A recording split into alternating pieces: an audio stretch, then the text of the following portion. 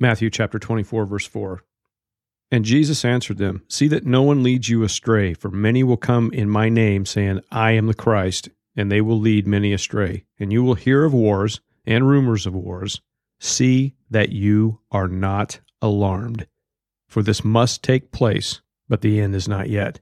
For nation will rise against nation, and kingdom against kingdom, and there will be famines and earthquakes in various places. All these are but the beginning of the birth pains. Recent world events should be looked at carefully by believers, and anticipation for our world to change in a day should be part of our thinking, allowing us to prepare spiritually, mentally, and physically. This world is changing. October 7th, 2023, Israel was invaded by Hamas. Israel declared that it was at war with Hamas as a result. At the same time, there was a massive earthquake in Afghanistan where 2,000 people are believed to be dead. The war in Israel has the potential to spill over into the rest of the world, including the U.S., where Hamas, Hezbollah, as well as other Middle Eastern terrorist organizations have already established their presence here, as well as Mexico.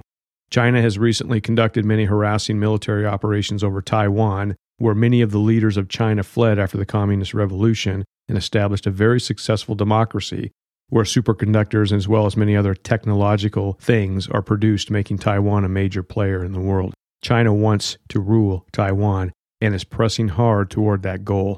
And while the world was focused on the Middle East in recent years, China has built up small islands in the Pacific and claimed those as their territory, which they can use for military purposes. Russia wants Ukraine and is continuing to fight a very tragic war against them as the world seems to just simply look on and do nothing. Iran is in the center of the Middle East violence and demands Israel be eradicated from the land and is believed to have financed and equipped this latest attack upon that country. In the U.S., events in the recent decade have polarized this country, creating such a division that our federal government struggles to simply run the country, let alone advance us to maintain a place of global leadership. Defund the police, rioting, murders rampant throughout the country, sexual perversion now becoming so vile that even the perverts are amazed. All the while, we hear nothing of domestic terrorists who have vowed to bring down our government and in some cases arm themselves with a large stockpile of weapons. The world is not stable, and our future is not certain to bring about a cush life where we collect Social Security while sipping Mai Tais in Yuma in our large RVs. And there's every reason to be frightened and preoccupied with this pending gloom for those who don't see this for what it is, God's plan. Yes, this current drama in our world is in the will of God, and yes, even the killing of innocent people. Zechariah 14, verse 1, Behold, a day is coming for the Lord, when the spoil taken from you will be divided in your midst. For I will gather all the nations against Jerusalem to battle, and the city shall be taken, and the houses plundered, and the women raped. Half of the city shall go into exile, but the rest of the people shall not be cut off from that city. Then the Lord will go out and fight against those nations as when he fights on a day of battle. So there's a big day coming when God will fight against the enemies of Israel and win. And there's two tragic sentiments toward God's word. The first is unbelief. The skeptic, scoffer, or unbelievers who have no interest in the word of God because, as Paul puts it in 1 Corinthians 2:14, the natural person does not accept the things of the Spirit of God, for they are folly to him, and he is not able to understand them because they are spiritually discerned. It's not necessarily that they despise the word, although there are many who do. Rather, it's the natural mind at work which cannot comprehend the spiritual reality coexisting with our material world. Secondly, there's ignorance. Most people in churches do not know or study their Bibles. And this has led to an illiterate church population that really can't make sense of these days because they simply don't know what the Scriptures teach. Rather, they've been taught a variety of things on Sunday that really add very little to their understanding of the times that we live in. Rather, they fall victim to comfort and gravitate toward the church that they like best. 2 Timothy 4:3, For the time is coming when people will not endure sound doctrine, but have itching ears that they will accumulate for themselves teachers to suit their own passions, and will turn away from listening to the truth and wander off into myths. And among Christians, there's no end to debating, finger-pointing, backbiting, dissensions, etc., because we can't stand on the truth of God's Word. Rather, we tend to make it say what we want it to say. And this has been going on since the beginning, and in the times of the end of the age, we can expect certain things to become evident. 2 Timothy 3:1, This know also that in the last days perilous times shall come, for men shall be lovers of their own selves, covetous, boasters, proud, blasphemers, disobedient to parents, unthankful, unholy, without natural affection, truce breakers, false accusers, incontinent, fierce, despisers of those that are good, traitors, heady, high-minded, lovers of pleasures more than lovers of God, having a form of godliness, but denying the power thereof. From such turn away.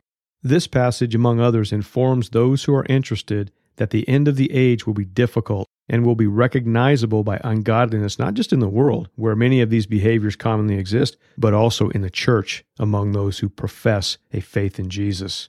So in our current day, we can see consistency with this description of the end times. So what do? We go back to the Word and remember what Jesus said, Matthew 24, verse 6. See that you are not alarmed, for this must take place, but the end is not yet.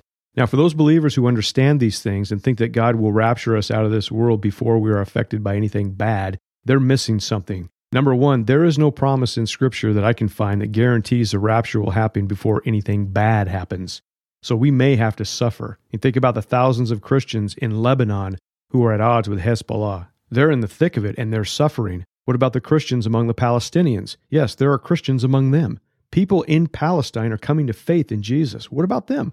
And God's a lot bigger than we think, and He's reaching people all over the world still. So putting our hope in the rapture is foolish, because it may not happen in our lifetime. But putting our hope in Jesus and preparing to do His will, even if it means sacrificing our lives, will prepare us for what may or may not happen in the future. So are you willing to suffer? Are you willing to take a bullet for someone when some nutcase starts shooting in public? Maybe your church. Are you ready to stand for Jesus to the death? If you are, when that suffering comes, you will be much better equipped to shine that light of love and hope than hiding in a corner awaiting the rapture. Be ready.